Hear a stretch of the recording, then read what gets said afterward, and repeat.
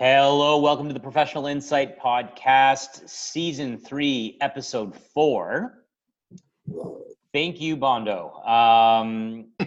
Thanks very much for listening. Thanks for our sponsor, Brand Boulevard, for giving us all nice branded things. We really appreciate it. My name is Brandon Curry. I'm Jeff Collins. I'm Josh Bond. And Trevor Lindy.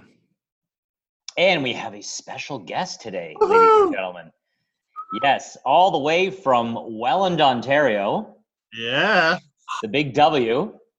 John Icola from Flep Picario. So, and business partner to Josh Bond as well. So, thanks very much for coming on, John. Really appreciate having you. No problem. I'm more than happy to be here with this fine group of gentlemen. Working from the office, too. Attaboy. One of us has to be here. Yeah, I wouldn't. Yeah. Hey, I went back this week, started. I had somewhat of normalcy this week. I was in Monday, Tuesday, Wednesday from morning till early afternoon. Isn't it was nice. The new normal? Isn't that what we're calling it? That's okay. Hope that I would say I have a vested interest in Josh taking care of his family too, so I don't mind it that much when he's not here.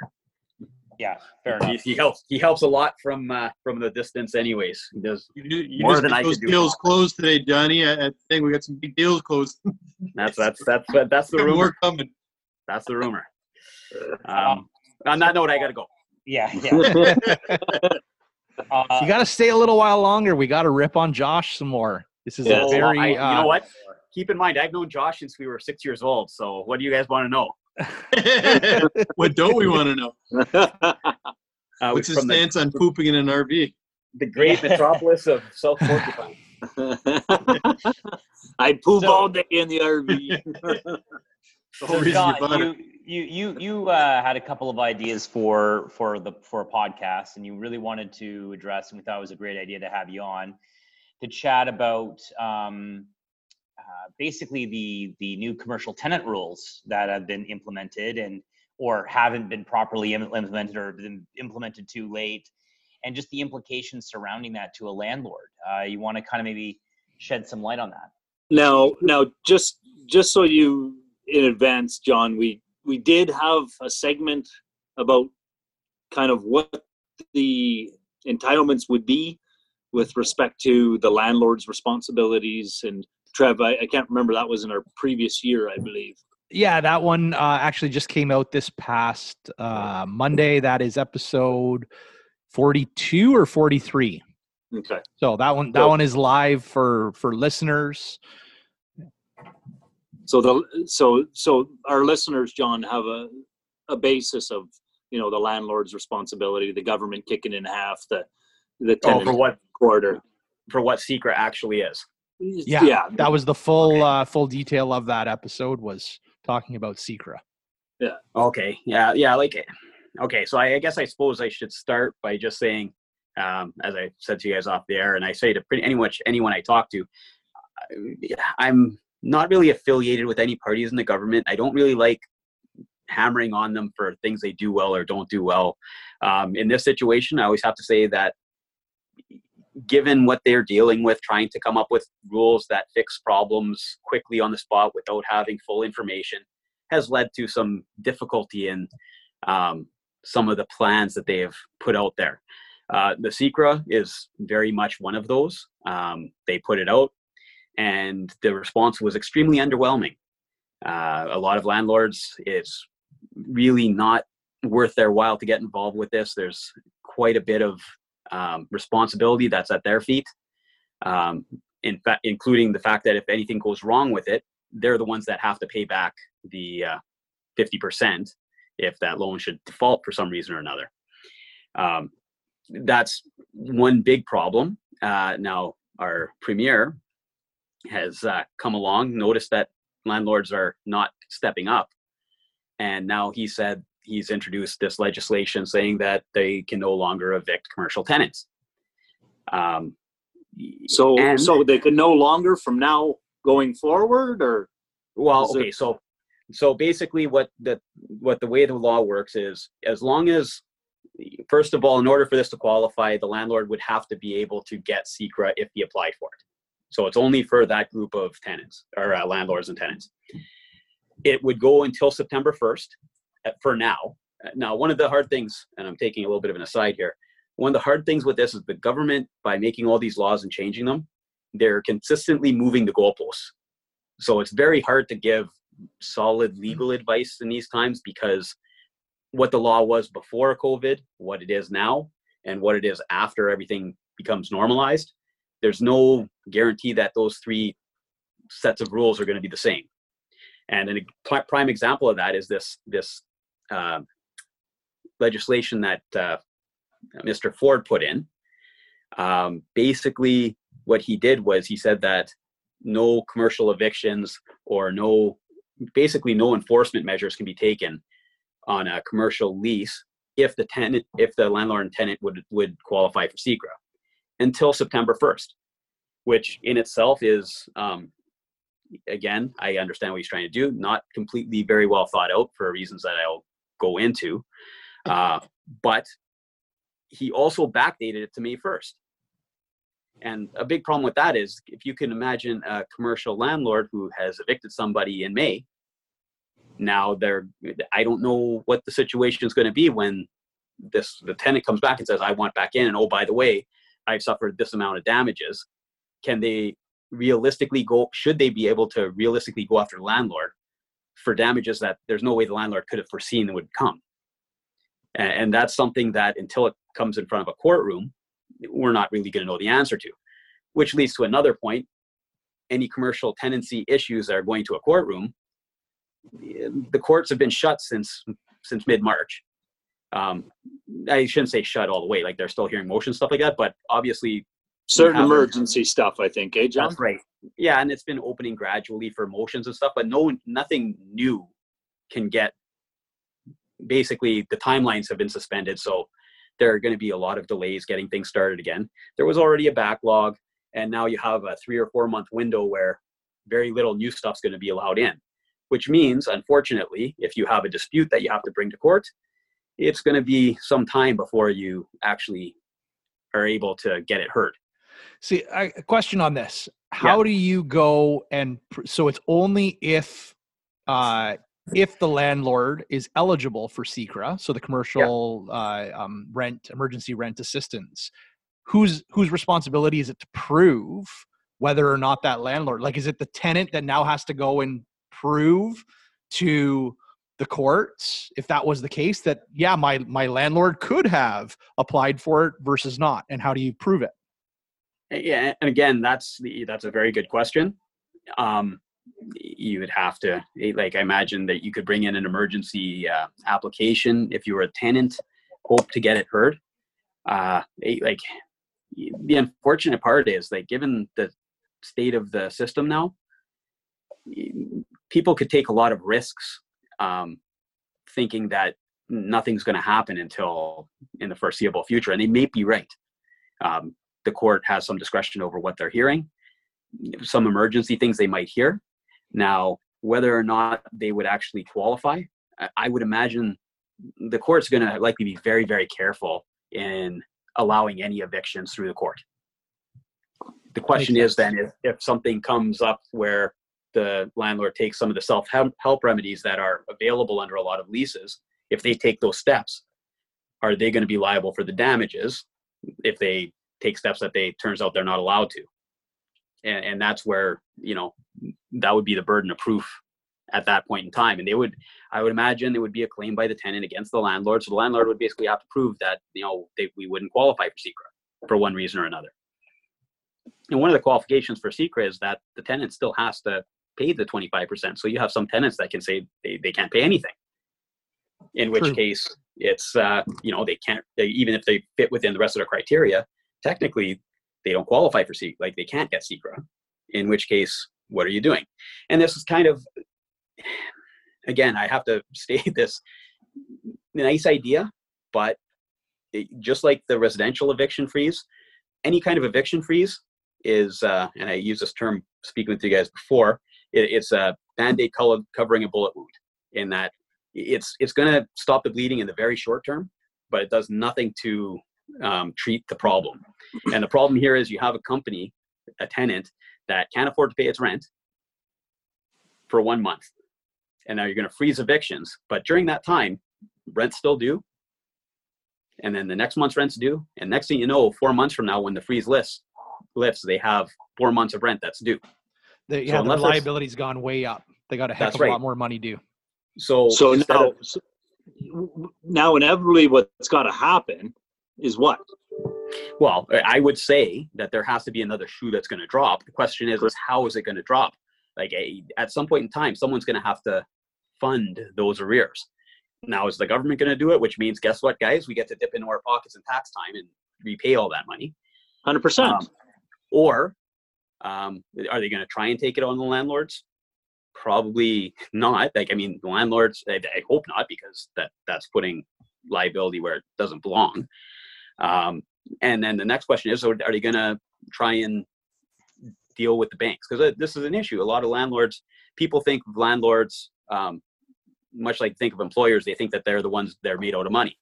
And, in some cases that's true, but you have some commercial landlords that may only have 1 or 2 buildings, and they may be heavily mortgaged on those buildings. And if they don't get rent from their tenants, guess what? Now they're in trouble with their mortgagee. My guess is they're gonna somehow force the landlords to accept 75%, and they're gonna kick in 50% or. Well, and to be honest, I agree with you, Josh, that that's a very likely way that this plays out. And to be honest, maybe that's what they should have done with the SECRA in the first place. But they also should have made it not so much the landlord's responsibility to do everything, because Sure. at the end of the day, the tenant is really, I would say they're getting as much or more of the benefit, Oh, and 100%. they have none of the liability. Yeah. Now, what the government's likely thinking is if it falls through, the landlord's likely the one that's going to be left standing, and the Right. tenant's going to be gone. So there won't have a chance to collect from the tenant. Right. I mean, at the end of the day, I think, John, like we're getting, I mean, at the end of the day, this is going to somehow fall on the taxpayer. I mean, like there's going to be some sort of, if that tenant is going to stay in there and they can prove, I don't know how you'd be able to prove because one of the criteria in order to get in CERSA, I say secret. Canadian Emergency CECRA. Commercial Rent Assistance. yeah.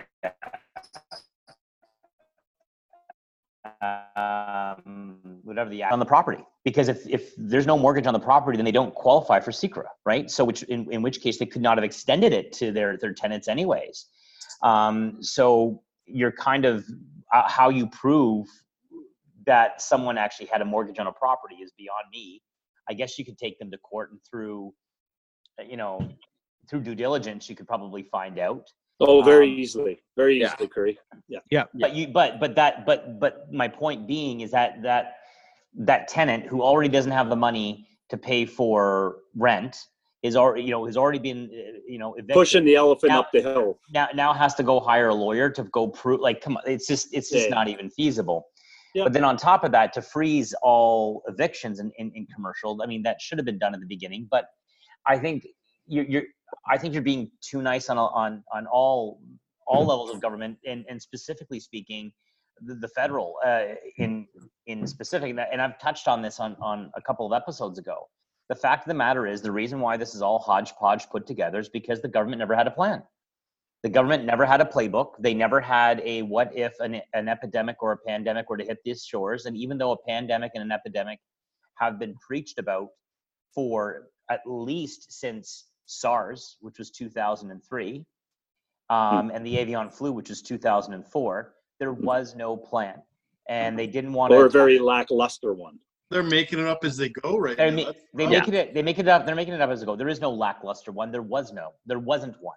They didn't even. Dr. Tam went on the CBC, and she said right to Rosie Barton that she did not know that they had the ability to close down the border and to ground incoming flights.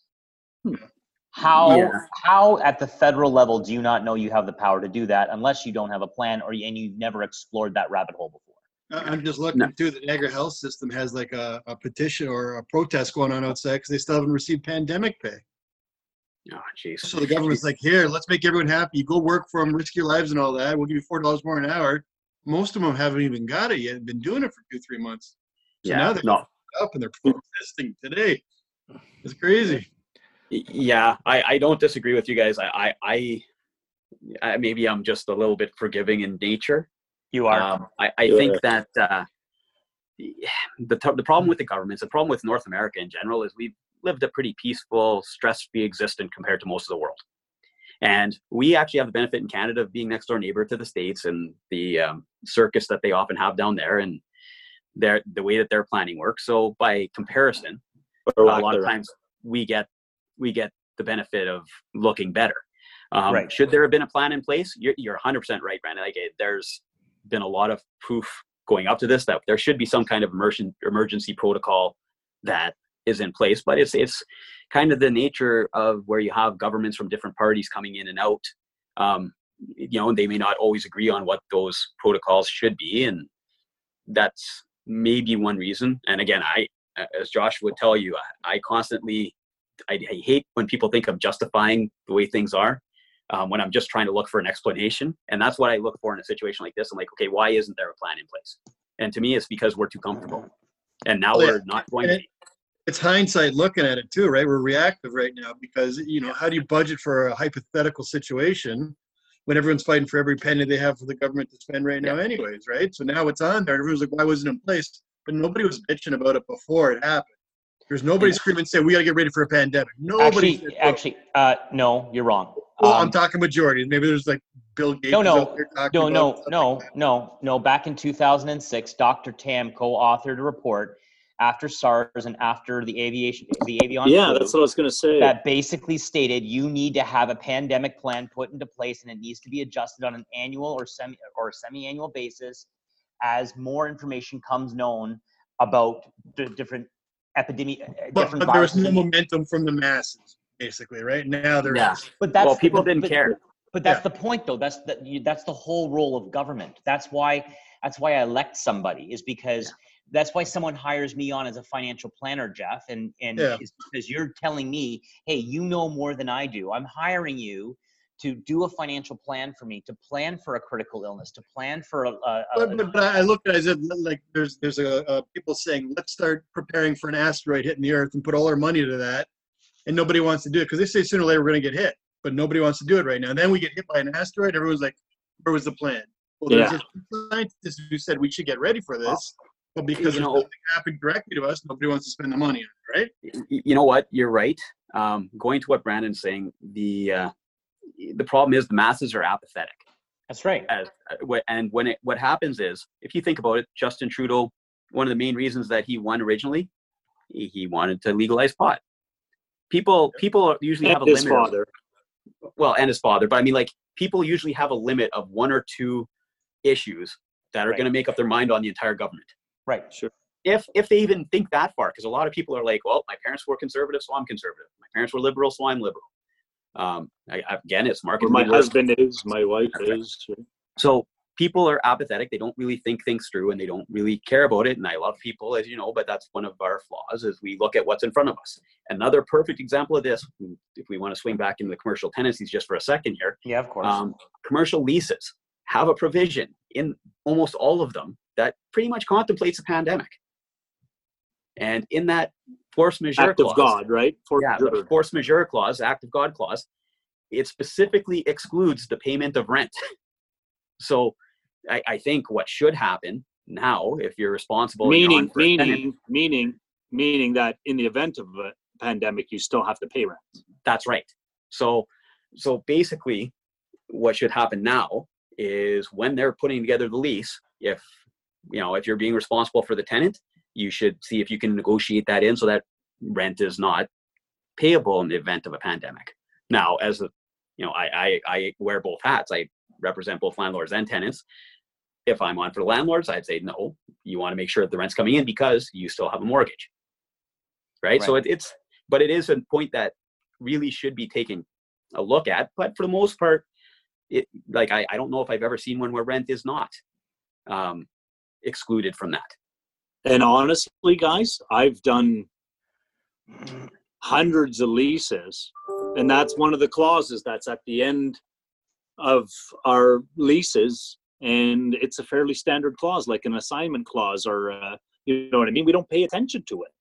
Like, you know what I mean? It's one of a standard provision. You read it, But- you know what's in it, but I mean, yeah. it's so standardized. But further to Brandon's point, now that this has become a real possibility, anybody that's been burned on this previously, you're sure that they're going to pay attention to this now. Well, Right. in theory, but I mean, like in 0809 happened, and I still can't get people to listen to me on what a financial plan recommends, right? Like, I mean, literally, the greatest financial crisis up until today was 0809, and that was literally 10 years ago. Everyone on this podcast remembers it. Everyone on this podcast knows how they were affected by it because we at least had some knowledge of what was going on. And I still can't get people to sit down and button down the hatches and to listen. So I don't know. I mean, John, you are a lot more of a glasses half full. I've dealt with you quite a bit. You are much more of a glasses half full kind of guy than me. Because I'm the glass half empty kind of guy in the partnership, right? That's why we work very well together because of that. Well, do you know what I mean? So They'll end up with a full glass. Yeah, that's yeah. right. So I'm of the notion I don't think people will still listen, to be honest, because I've got plans out there that people are like, nah, who cares? Nah. Like, all right, fine, then don't bother listening. Know your file. Right? That's you're 100% right. That's the problem with the masses and this is the problem with politics. This is the problem with a lot of society is that it's the 5 feet in front of you. Yep. And that's the sole focus. And at the end of the day, those of us that are lucky enough to kind of look at things from different angles usually can give ourselves better protection. The problem is for society as a whole to be protected, you really need to do, and this goes to what Jeff's point is, you really need the masses to kind of get behind any movement. Mm-hmm. Especially And- today with social media. That's the unfortunate part. But I mean, like you look at just the reopening. Why do you think we're reopening right now? We're reopening right now because too many people are getting negatively affected, and the impact of that is you may have the masses getting behind like a particular thought and I think pushing they're hard. also reopening because they're not going to be able to stop them anyways in the summer. They have no choice. right. They're going to look bad. That's right. And to be honest, what has changed from when they shut things down till now? The numbers are, you know what? Yes, there aren't as many new cases, but there are more cases today than there were in March. Oh yeah, The virus is still out there, and there's still no vaccine. Niagara's doing good though. We are doing okay, but what happens when we start seeing travel? Yeah, Right. well, it's going to be interesting because the masses are going to follow what the sports leagues do. Yep. So they're opening up the sports that people think it's safe. But look at Florida now; they're about to open up down there, and it's rampant there. Florida It is- already did open. Well, I know, but they're about to open professional sports down there. Yes. That's what they wanted to do, right? Yeah. So now it looks like they're going to potentially open up the NHL, maybe only in Canada, which makes more sense to me because why do you want to send the athletes to the States where it's terrible? Yeah, absolutely. Yeah, and no one's listening. So But then do you want to bring it to Canada where it might affect our hospital system, right? Where tax dollars are paying for these things. So Yeah. I don't know. Well, it's funny that you say it like Jeff, because I think if you remember back to when the crap really hit the fan on this, It was sports. It It was basketball league. it was a Which level? basketball player. The basketball player that licked the microphones. Rudy Gobert. Thank Yeah, you. Rudy Gobert, Thank and you then for and then saving me Adam from- Silver said we're shut down, and the very next day the NHL shut down, and then the That's whole right. world said, "Whoa, this is serious," What? because the masses watch sports and it affects And- sports. And that's you're right. So very much. I mean, and it's funny. I think it was Dwight Howard recently came out and said, playing basketball is not important right now, or it's not essential right now. And as a professional athlete, I found that kind of funny because when is professional sports actually essential?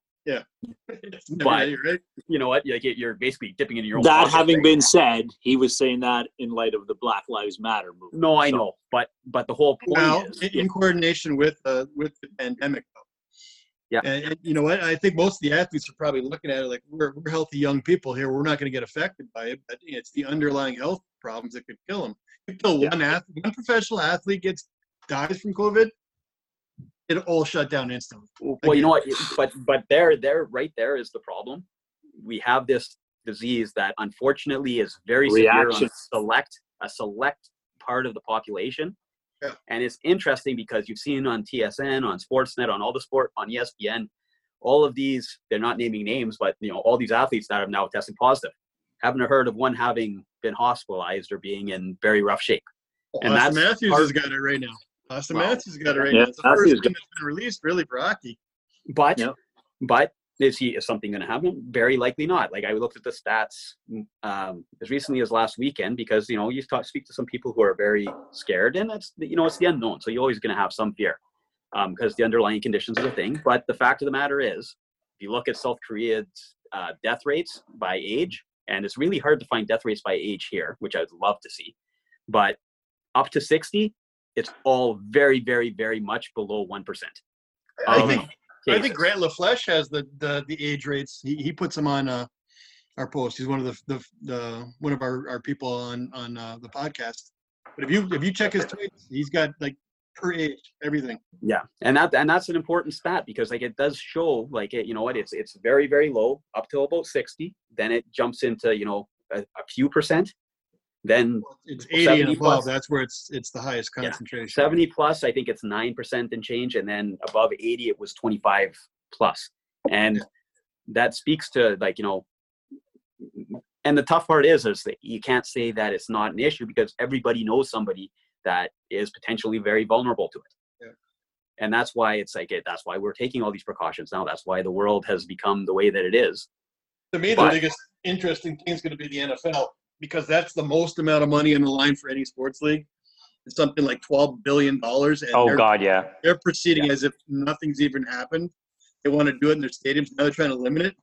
But like the coaches are going on record right now and saying there's going to be 100 people on the field together in groups. Like there's no way we don't get it. They're basically saying everyone in the NFL will get it.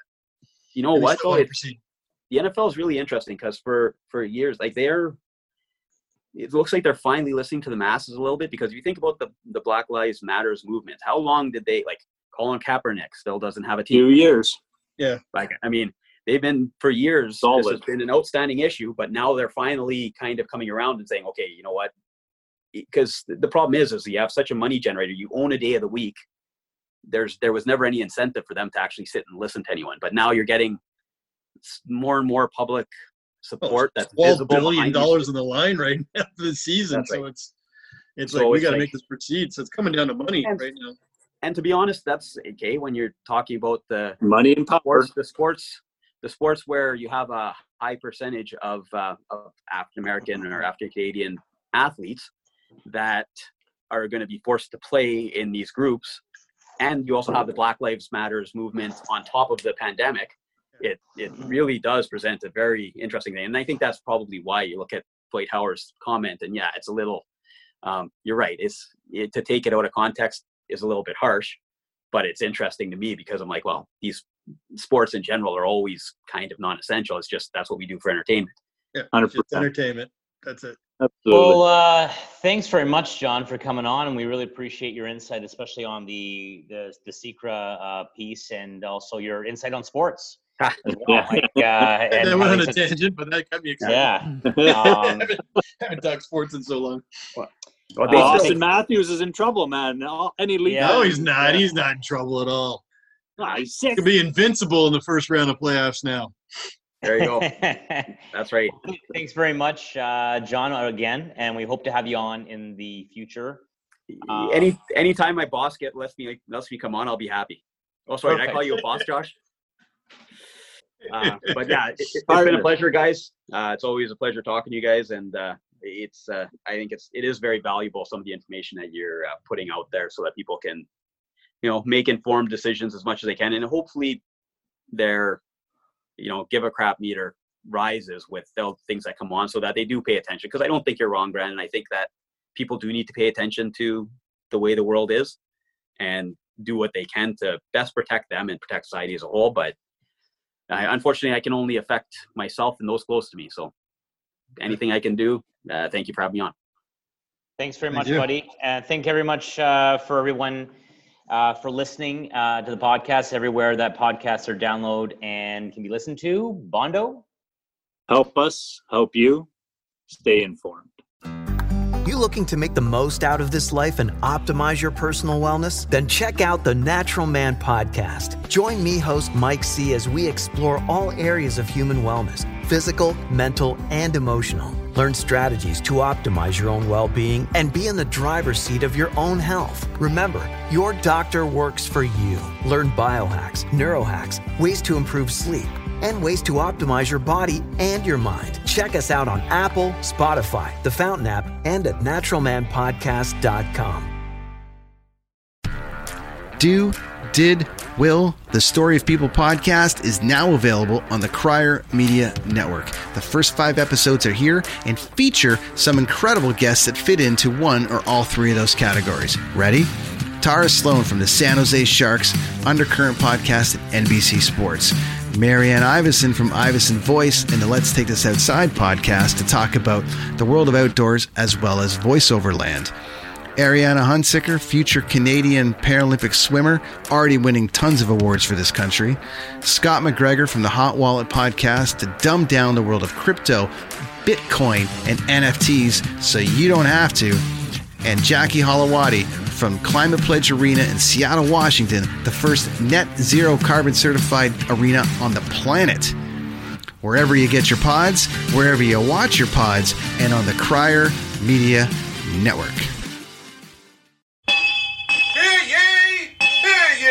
Produced by Crier Media and distributed by the Sound Off Media Company.